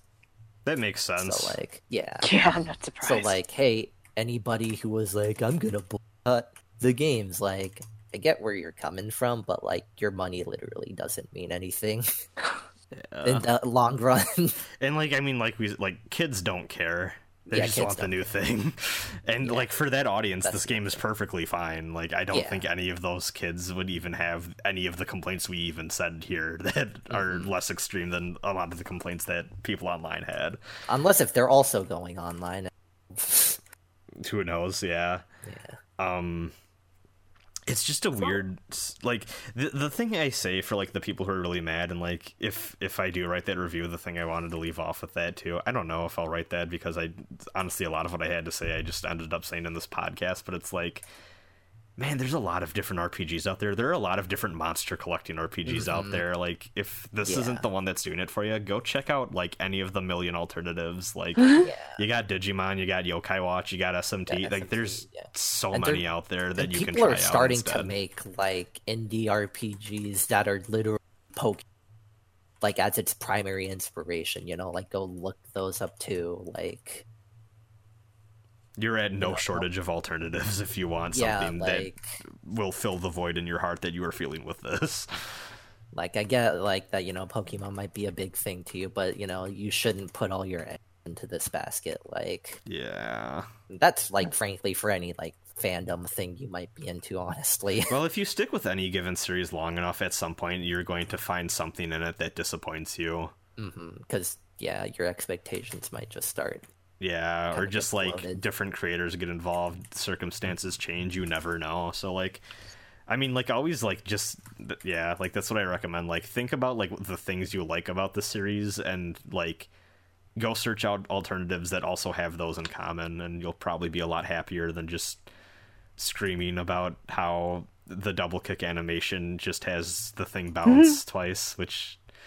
I don't know, man. And I mean, I think it's totally understandable for people to have disappointments or be upset about it, but there's a certain point where it's like you gotta step back and really think if it's worth it. You know? Yeah, people got very heated about this game that is literally made for toddlers and people who are, well, not toddlers, but people who are past the point of being a toddler. Like, this is a game for, like, 6 and 7 year olds who... Yeah, like, it's like, fam, like, breathe. At some point you need to realize you are no longer the target demographic, and that is completely okay, and, like, you can still enjoy it for what it is, but, like, you also need to acknowledge that these games are made for those people, not necessarily like what long-term fans want and like the hardcore fans, because they actually make up a very small percentage of the player base. So yeah, Yeah. I think we can go to like emails proper, since that was like a Twitter thing. Thanks, Woo, Feldak. emails. Woo. Ultimate Trainer says, I really hate the concept of Pokeballs. Pokeball Tech can use Pokeball Tech can catch Pokemon gods and legends without fail with the Master Ball. Who's to say people can't just use them to catch people and enslave them? Are you guys pro Pokeball? That sounds very accusatory. Oh, wait.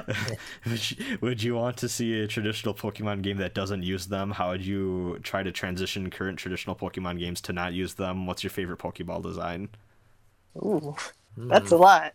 Yeah, I like the ones that are they the premium ones that are just the white with the red line that you Yeah, get if you the buy a Premier lot. Balls. This is a Premier Balls, right? Premier, yeah, I think Yeah, those you look get really them sleek. from buying 10 Pokeballs. Yeah, they're okay. I mean, I like the standard Pokeball. Yeah, it's iconic. Yeah, can't It's go wrong classic. with the classic. Yeah, honestly. it's pretty basic, but it looks, you know, that's what it I is. think the Master Ball with the purple is also pretty dope. Yeah, the Wario underwear ball. I think it Or would is it- actually be really cool to have a Pokemon game where you didn't have to have a Pokeball and you could, you know, just have Pokemon join up with you. And they kind of That'd be set a precedent something. with that, with like Yellow and Heart Gold and Soul Silver and all those games, huh? Yeah, like I they think it'd follow be you. it would have to be a very different kind of Pokemon game. Yeah. But I mean, there are ways that it could work. It would just kind of take a lot of time to think about it. But yeah, I'm down. I'm not, you know, pro-slavery. I'm not J.K. Rowling. What? Topical. Yeah, my Pokemon likes this. It's fine. Go in the Pokemon. Yeah, my Pokemon say You just gotta, trans rights, you and gotta, so just gotta I. feed it curry until it's happy. Master has given Pikachu a Pokeball. Okay. Whew. Right, that's enough of that one. Okay. Yeah, let's go to the next one. Thank you, Ultimate Trainer. This is from I Uzuki. guess I like the luxury ball design. That one looks neat. I don't know what that No, one. I don't Hold on. remember that one. I'm gonna look up. Yeah, that's the other thing, is that I don't remember a decent chunk of the designs too, unfortunately. Oh, it has like it's like all black with the yellow rings and Oh. looks like a snake or Fancy. something. Fancy. Okay. Let's see. Uzuki says, "Hey gang, although I haven't gotten very far into Pokemon Shield, it's an enjoyable ride, but there are little things that seem off, like the cinematic cutscenes being very animated but lacking any voice, making it feeling extremely awkward. Certain areas feeling not fleshed out, and the story feeling a bit more rushed than usual. With all that, would you like to see the Galar region expanded upon in a third version that will finish or add stuff like in RSE, or would you prefer to a sequel game like Black and White 2, or do you think they'll skip both as they did with X and Y?" Honestly, I wouldn't mind if they did more in this region because, again, hey, I feel like it's a lot of wasted potential, and that's kind of how I felt with X and Y. I really wouldn't mind. Yeah, wait, no, I already said that. Yeah. I do wish that they would do like downloadable content and like updates and stuff. Like Yeah, there we go. DLC would be good. The one problem, and like I have to admit, like this probably would be an issue, is like Fang. I kind of said something similar in the first episode, and Fang pointed out like for a lot of kids, their parents still don't like to like buy things online, even if it's through like a game store thing or something. And I thought like that is true, and I think Nintendo knows that, and I don't know if they'd want to do that, but like. Ideally, I top would of love that- them to do like expansion packs for this game where it's like, hey, we added 150 more in a bunch of different areas, and Oh, there's so But, much they could like- expand on in this game, too. yeah. On top of that, you know, they could just continue to ring out like Game Freak's employees and then just have them make another game for $60 and with no quote unquote effort. There's a Yeah. well, I mean, a lot of their like expense. I mean, so unfortunately, like I think the like really detailed expansion packs would be nice, but unfortunately, not really gonna happen. But something that I'd like to see is somebody that I saw this pointed out somewhere online. I kind of want them to get rid of the trains because like if you look at the map and then like notice, if you just take a look around the map, there's a lot of empty space that we just don't travel to. And, Yeah. Yeah. It feels like like it's literally like your adventures railroaded in the sense in that like you're not exploring as much as you have in like the previous games because you're just Not only that is you don't even really use a train that much. yeah game. that too. Like despite the fact that there's trains everywhere, like they just like take up map space and like you can't explore. Like it's kind of unfortunate. Like Yeah, it'd be kind of neat if the trains could take you to areas that you can fly to.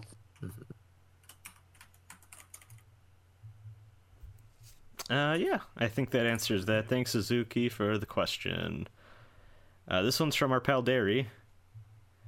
Hi, Derry. yeah, Derry says, "Howdy, y'all. It is Pokemon season. Personally, I've never really cared about actually playing Pokemon. When I was a kid, I had the compulsive need to try to level up whatever Pokemon I thought looked cool, so my games just wound up being me constantly switching Pokemon back into my team to grind with little progress being made.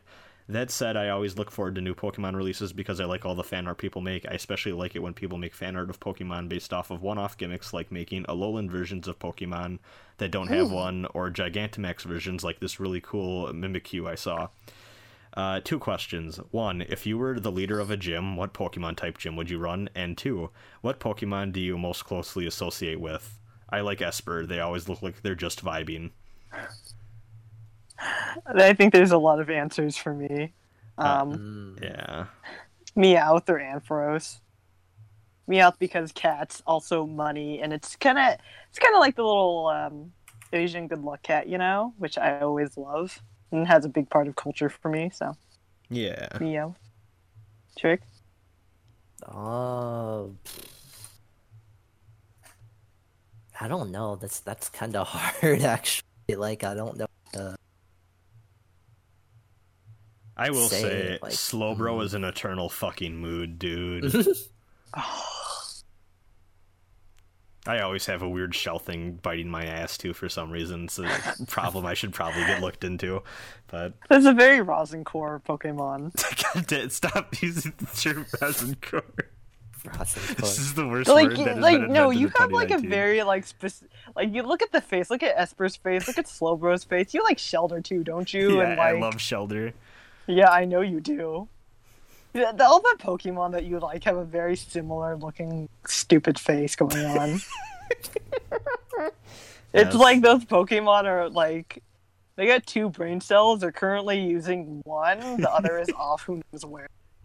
Yeah. Come on, Trick. I don't know. Yeah, I this- can't really think of a Pokemon that like, I vibe with like that. Like I don't know. There's a lot of Damn. Pokemon I like, but like That's fine. That's fair.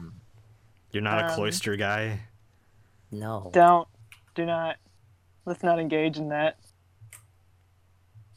I Okay. feel like there's something I'm missing here. Gym leader types, my friend. Okay. I would probably say Darker Ghost because I'm a dumbass edgelord. I think I would really like Psychic, but I think a lot of people say that I would use Water. So one of those two. I like Ice and Psychic types, but then like people who know me like well would probably say Fire because I like sound like I get angry all the time. See, like, I feel like people would say I would either be electric or steel because of, like, how, like, much technology shit is involved with my life, like, especially through work and all that. So I could see that, too, I guess. Has there ever been a poison gym? Yes. Oh, okay. Yeah. Yeah, in Gen 1. Oh, yeah, that's right. Yeah. Come on, Rosin. Poison seems very underrepresented in terms of people's, like, liking types. Well, I think a lot of poison is also usually mixed with bug types too, isn't it? Yeah, except for, like, the snakes, yeah. Yeah, like later on, there are more like pure poison types, or like or mixed with others. But early on, yeah, Has Same there with, ever like, been how a normal gym? Yes. yeah. Okay. Like Gen 2. Oh, yeah, well, that's don't right. you also remember Ruby and Sapphire? Your dad was literally the normal type. That's later. true, that's true, that's true, yeah. His name was Norman. the normal gym Oh, leader. I never put that two and two together. Fuck. Yeah. Hey. Can't believe Norman Reedus with your dad. Oh shit. And you named him a Delibird and put him away. Yeah. It all comes back. Always love to hear from your podcast. Love to hear from y'all, even if we never show up in calls. That is okay, Derry. Also, in the last episode, Fang mentioned that Moon RPG was called an Undertale-like. Toby Fox has actually been on the record saying Moon was an inspiration for Undertale and links to a tweet thread where Toby Fox talks about how cool Moon is. So that's cool, and I'm still looking forward to Moon's eventual re-release on Switch and localization. That seems like a good game. Speaking of Toby Fox, that Toby Fox song in the game, am I right, guys? Yeah. What It's is the good. song? I don't remember it. It's in the Battle Tower. Oh, that's why I don't know. Yeah, it's a good song. You can tell it's Toby Fox, though. Oh, it is such an... As soon as, like... Because I had heard it before, but I kind of forgot about it, and as soon as I heard it, I'm like, man, that is such a Toby Fox-ass song. Like, It's a Toby good song. energy. It's very It's- much his style. it is so obvious which one it is out of the game soundtrack. It's good. Oh. I'm happy he got the opportunity to do that. Oh, yeah. Um, I'm glad. this one's from Mizu, who says, "Hello, Champion Rosin," which please don't call me that. Champion Rosin. Only my ex-girlfriends have been allowed to call me that. No, and other Oof, nerds. this is why they're exes, huh? Yeah, they're like, I don't want to call you champion. That's very unhealthy and creepy. Is there any? Fuck, I can't focus now. Champion Rosin, pay attention. Please stop this. Is there any aspect of the Pokemon franchise that annoys you with every game because they don't change it? I hate that they can't be bothered to actually model the mons to scale. It'd be hilarious to not even see some of them because they're like 1 centimeter tall. Yeah, they used to do. I mean, I guess it wasn't Game Freak specifically. It was Genius Sonority that made like the Coliseum games. Like, if you played Ruby and Sapphire and you didn't look at the Pokedex entry, I wouldn't have known that Roselia is like 6 inches tall. You know, Gosh, like, yeah, you're right. Yeah, oh man, have you seen screenshots of people using like Wailord in this game? It's so funny because it's Yeah, so it's so tiny. yeah. I still Yeah, I remember think- the day I realized I was taller than Charizard and just being like, what the fuck? Yeah. Charizard's not that big. Charizard's 5'7". Charizard's a I- manlet. Yeah. Shoutouts to Alice. Alice, you need to get on one of these one day. She's just gonna call you Branlet the entire time. I know, it's fine. Okay, Branlet. No, that I think that just became worse as the games transitioned to 3D. Mhm. Like 2D, it wasn't as bad, but like with 3D models, it's just really Yeah. noticeable. Like, they just can't handle like the 3D space. The third dimension is too much. Pichu is literally 1 foot tall. Oh, Well, that's- makes sense. Very cute. Is there anything that you wish they do or should have done with Sword and Shield? I think it would have been cool if they stopped being as safe as possible each generation. Imagine, for example, a Dynamax Wailord that's too big to even fit into the gyms floating overhead instead. I mean, I think my thing was just I wish they got rid of routes and just they leaned way harder into the open world exploration thing and just expanded the wild area to be the main traversal of the game. I think that would have been a lot more interesting. yeah, I think that's kind of an interesting concept. I wouldn't have minded. I really wish they did more wild area, like just Yeah. in general. Mm-hmm.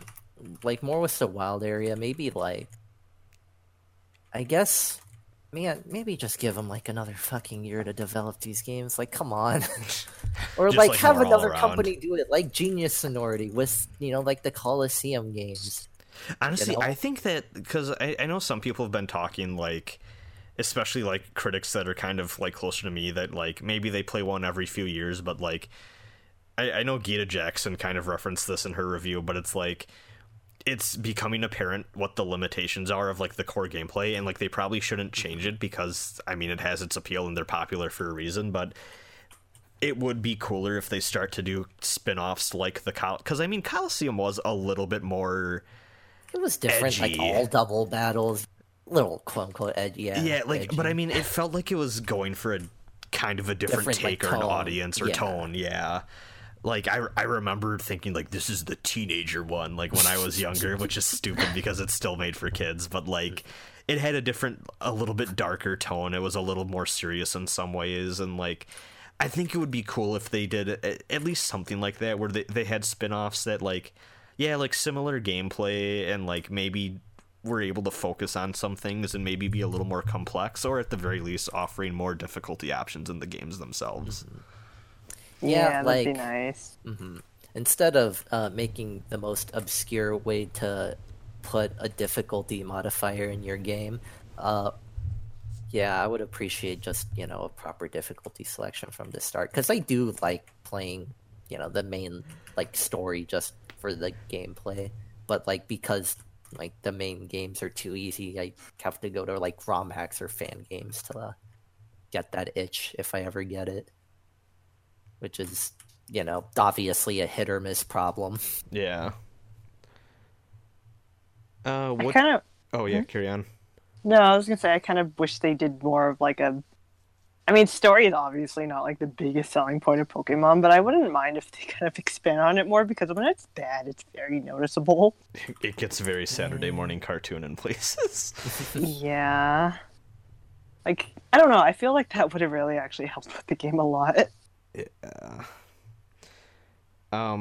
What do you want from the next games, or even just whatever they do next for Gen 8? I think that they set themselves up for a sequel instead of doing slightly upgraded third versions. Pretty much all the characters you meet are at some new point in their life at the end of the game, and a time skip could expand on that. Maybe add more parts to the wild area, since it just stops halfway through the map.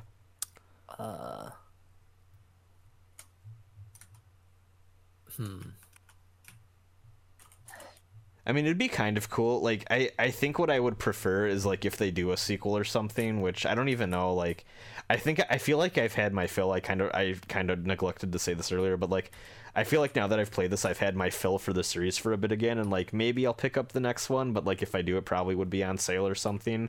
I picked up Ultra Moon just to be like, oh, in case I get the itch to play another one of these, like, in the, like, whatever, like, I'll have it on hand, and I got it half off because those games like rarely go on sale. So I don't know, I might just play that. But like if they do a sequel, what I would like to see if I ever got around to it is like completely new cast of characters, but like Marnie and Bede are still like the are still the gym leaders. Like I think that could be neat. I mean, I think if they did do a sequel, some of the gym leaders would be returning, while Marnie and Bede would definitely be in there. Yeah. I think maybe, hopefully, they would expand on the cities.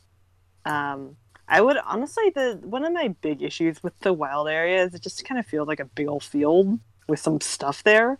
Yeah. I would have actually really liked more detailed environments. And I think that could have looked really cool. Because some of the routes actually don't look that bad. The problem is they're just kind of nothing. Yeah. But if the wild area could have, even a little bit of that detail, it would have been a lot nicer. Because like a lot of, like the first part just really looks like a forest and like field with like rivers and shit, and like like weird little set pieces, I guess, like just thrown about, like a haunted weird tower thing, and like it doesn't start to get more interesting until towards the end, but then like it ends. Then you're at the end. Like imagine if there was a part of it that was like a little forest that had those glowy mushroom things from like the other or even like the part with the tower. What if it was more like ruins, or or like what if there was a cave there or something? No, you they don't have anything like that. Yeah. Also, I think it's really goofy how like the final area is like this weird like island thing that's like has like a weird Stonehenge on it that's off to the side that feels really tiny, and the more time I spend there picking up stones and trying to catch the evolutions, realizing that it's actually not that cool of a place to be the final area. Nothing. It's just there's Stonehenge with some grass. Yeah. They didn't do much with those areas. Yeah. And it's disappointing. Because they especially with the Pokemon that show up on the overworld, it could have looked really cool, like seeing Pokemon in an environment, But it wasn't.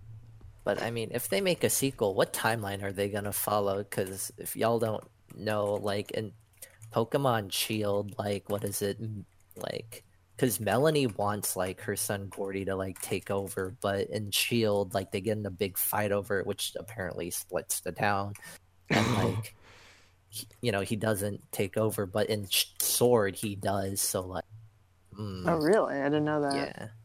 yeah, They could find some way around it. I don't think it'd be. They both quit and someone new came in. Yeah. I mean, yeah, that's Double battle, double gym leader. They've done it before. They can do it again. yeah. Although they have Oh different my types. god! Wait a minute. Was the last time they did that Gen 3? I don't even know. I think so. 'Cause, I mean, oh wait, Maybe? wait. well, Yeah. because the other gen, that's when they had. That wasn't double battle. That was. Is that rotating? The one with the waiters? I can't even remember. Was that? Was it? I don't know. Yeah. It's been too long. Anti-shoutouts to rotation battles. That was stupid. I don't even know what those Yeah. are. You That's like rotate the when- Pokemon in battle, Rosin. Yeah, like Okay. there's like 3 Pokemon on each team out at the same time, but like you could just choose to rotate. So like whoever ends up attacking or whatnot, it was stupid. Yeah, it kind of shows it hasn't really come back, and you don't even know what it is. Yeah. They obviously aren't going to do triple battles anymore because frame rate will Triple probably battles take so freaking long. yeah. I cannot do. And then Mizu closes out the email by saying, "I know there's a lot wrong with Sword and Shield, but the gym battles, multiple rivals, music, and probably most of all, not being shown the entire decks beforehand for once made these the most enjoyable Pokemon titles I've played in a while. Sorry for the short email." I think overall I had a solid time with it. I enjoyed it more than I thought I would. Yeah, I agree. I had fun with the game. There were a lot of shortcomings that were really frustrating. Again, especially with the online aspects, but like, it was a really enjoyable game. I Oh thought it was yeah. fun. I got a solid 40 hours out of it, and most of my major problems didn't really start to like annoy me until like probably the last 5 of those hours. I enjoyed it. I think it did what it, was meant to do, which is, I guess, entertain me for what a mainline game can do. But actually, I just got reminded. It's unfortunate that, this has been a noticeable problem in X and Y. A little bit less noticeable in Sun and Moon, but like Sword and Shield, like the other two, are still very front loaded in that like up to the first 3 gyms, it's like a pretty noteworthy adventure, and then like the game picks up the pace like crazy. Like the downtime between gyms 4 and 5 are like literally nothing. Like you just go from one to the other like Oh yeah, nothing. you're Yeah. right. Yeah, and I think like from afterwards it's a little better, like unlike X and Y. Oh my god, X and Y was really bad about that, but yeah, kind of wish that was something that they could like fix, but that one might be a little too hard for them I given think that it kind of goes into like, remember in the old games though, where you would have to like deal with like the villain teams and whatever story stuff was going on. yeah, You don't really do that here because they're like, oh no, little kid, don't do it. Go Yeah. on with your gym challenge. yeah, unfortunately. Just thanks, Leon. You and your Charizard, my favorite new My generation Pokemon. Yeah. Hell yeah.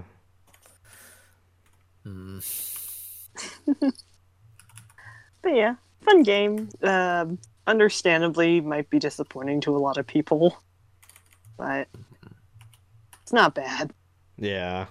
Yeah. Well, that was the last email, so I feel like we can wrap up here. Move on to a different topic, you mean? Oh no, what? No, I'm just kidding. I was about to say, I didn't prepare for I shit. don't know. You got the 2 people that play a bunch of gotcha. No, Oh, no. Y'all Well, can actually, I record. just changed my last name to Skywalker, so let's talk about it. Oh no. Jesus. Oh no. Y'all can make your own podcast. I'm leaving. No, Okay, bye. damn, I can't believe I can't believe my podcast has been taken over. This is the last time you'll hear my voice on this feed. No, I did create a little list here just because this is probably going to be the last thing that goes up before, well, like other than like a Patreon vlog that I have to do because y'all pay me to do that. But this I'm sorry if you do. no, don't say that is good quality. I'm and worth kidding. I'm supporting. kidding. Yeah, Ross give and Roz Ross's and content money. is good. Don't Yeah, worry. Thank I'll you. put more content. Please give me money. I'm not. No. Engage in capitalism, you know. No, do it but you're because- giving to you're giving Yeah, to indie you're directly, creators. yeah, That's giving fine. it to It's not. somebody. It's not a jeez. Wow, now who's being not supportive? Okay. Oh, and also, one of my friends pointed out that I was a major dumbass for not doing this as a reminder, and I probably should at the end of every episode. If you want to have an ad on this podcast, go ahead on Patreon, and there is a $12 tier where you can advertise just whatever project. Just reach out to me beforehand and just kind of let me know what it is, and if I feel like it's a good fit for the show and I'm happy to shout it out, go ahead and pledge to that tier, and just send me if you want to do like an ad read. I can work with you on that, or like if you just want to give me the details on what it is you want me to do an advertisement for, I can do that for you. And it's a good way to, like, if you have a creative thing that you want to show off, I'd be more than happy to give it a platform here with the audience I do have that listens to my stuff. And I think it's better than just doing like ads for like fucking razor blades and other stupid gamer shit. So like mattresses and chairs. Yeah, Casper mattresses. Yeah, I know. Squarespace can no. So yeah, one of my friends was like, why the fuck didn't you talk about that in literally your second episode? And I'm like, yeah, you're right. I should probably say that that's a thing every time. So people, know it's there if it's their first episode or whatever. So I'll do that. It probably won't be as long as this time again, but yeah, other than that, just because like the decade is closing out here, this is the first decade my channel has been a thing, which is, it's cool. It's pretty special. I had just a very short list of people I wanted to thank, and really it's more like groups, just because there is way too many people to ever possibly like just wrap it all up in one go. But yeah, obviously, if you've been a constant viewer, or even honestly, if you've just viewed a few of my things, even if you just discovered me recently, I want to thank you so much for taking the time to experience my stuff and, leaving whatever feedback you have left, or, just taking the time to engage with it at all. It really means a lot to me as someone who tries to create stuff that people enjoy. I want to thank all the Twitter mutuals and fun people I interact with on there, even if you don't watch my shit, which, there's a lot of Twitter friends I have who do not watch any of the stuff I make, and that's cool. Y'all have brightened up my day many a times. I want to thank everyone who is a part of the Rosenbrand Discord. I know I'm not in there nearly enough, especially when I get busy with days like today, or I mean months like this month or whatever, and I wish I popped in more regularly, because y'all deserve to, just let you know that I appreciate y'all a lot, and I'm happy that we've created a cozy little community that has overall gone pretty smooth and has been, a fun and just enjoyable place for people to spend their time and, feel like they have a cool place on the internet to do that and hang out and have a good time. I want to thank the mods on that Discord, some of whom I just kind of made mods and didn't really, give too much warning beforehand, just because we needed people who could ban people if they were being assholes. So, if just in case you're wondering how I decide authority in my life, that's how I do it. But yeah, special shout outs to Laura, Zayla, Leon, and Ultimate Trainer. You have all done a wonderful job making sure that everything is, being taken care of and nothing gets out of hand in there. Thankfully everything has mostly been okay, but every once in a while someone suddenly reveals that they're a Holocaust denier and needs to be taken care of. So yeah, that has luckily been a very rare, very, very rare occurrence, but sometimes some weird stranglers and assholes walk into places they don't belong. So everyone who has ever participated in my Patreon, new and old, no matter what level of support you give me, it genuinely means the world to me. And trust me when I say every cent I make from Patreon and YouTube ad revenue feels so much more rewarding than any of the money I've ever gotten at any of my big boy jobs. So thank you so much. It just means the world to me that people would go out of their way and use their hard-earned money to support me of everything in this world that they could possibly support. It is honestly like just a baffling thing, and it's still hard for me to wrap my head around it, that I am worthy of that in some people's minds. I want to thank everyone who's ever guested on any of my videos or channels, or have been podcast co-hosts or guests throughout the many years. Yeah, this y'all. It's, you know, this is, you know, it takes a lot of time to record these, and like y'all spend your nights or however long talking about shit. Before the show started, Trick and I were talking about the fact that we recorded a 5-hour podcast together a few years back, which is just ridiculous to even think that we'd, you know, spend that much time doing anything or whatever. But it's fun. Hell yeah. Yeah. And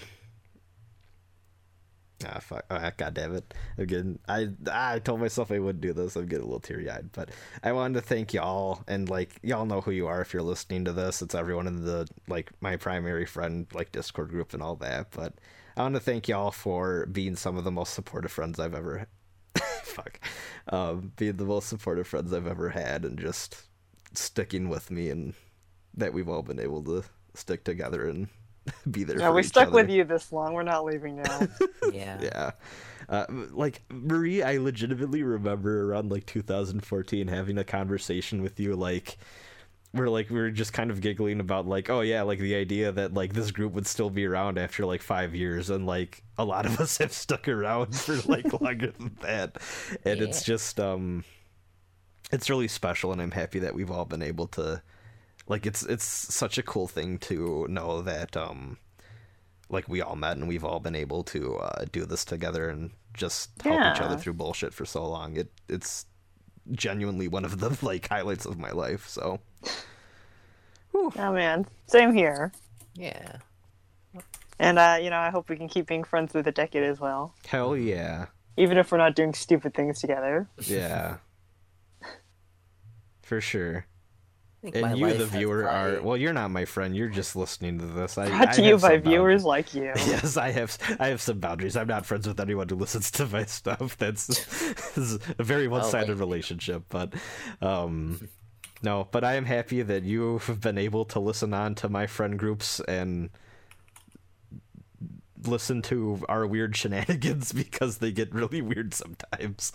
But yeah, just in general, I'm really happy with how everything's gone, how everything's been. The more I stumble onto like different weird nooks and crannies of YouTube, the more I realize that many people do not